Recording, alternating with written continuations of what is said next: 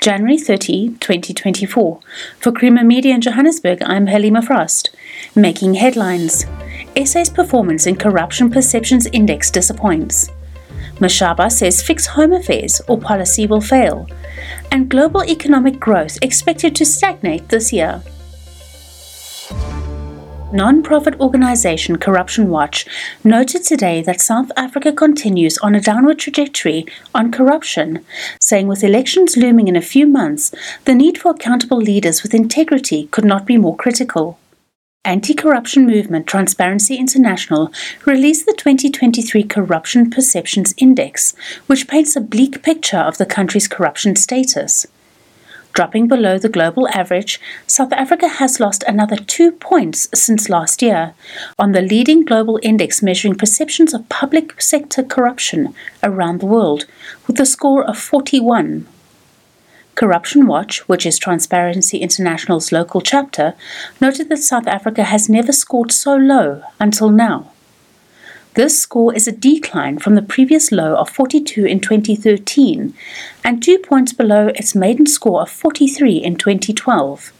It is one of 23 countries that reached their lowest ever scores this year, stumbling into the category of flawed democracies.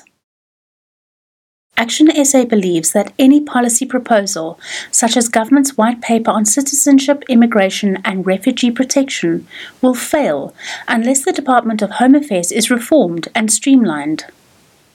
The public has until Wednesday to make comments on the white paper on citizenship, immigration and refugee protection towards a complete overhaul of the migration system in South Africa. The white paper aims to tackle challenges related to migration as a result of policy and legislative gaps in the Department of Home Affairs. However, Action SA says while there is a need for reforms to the system, it believes the white paper is nothing more than the African National Congress trying to absolve itself from its role in the country's dysfunctional border management and immigration system. Following its picketing at the Department of Home Affairs headquarters in Pretoria on Monday, Action SA called for the Department of Home Affairs to be fixed and streamlined, and the party laid out proposed focused areas for the Department of Home Affairs.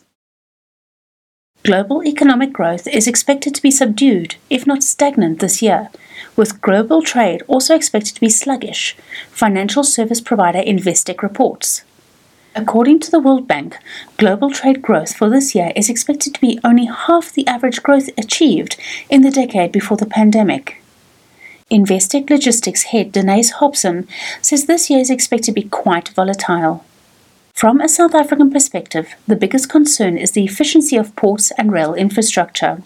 Hobson notes that state-owned rail operator Transnet's financial performance is worrying and that all eyes will be on National Treasury's budget speech in February regarding a possible bailout. Key leadership positions within Transnet also need to be finalized, he says. That's a roundup of news making headlines today. Don't forget to follow us on the X platform at the handle @PolityZA. For free access to legislation, speeches and crucial policy documents, visit polity.org.za, Creamer Media's news and information website. Polity.org.za, deepening democracy through access to information. Visit polity.org.za today.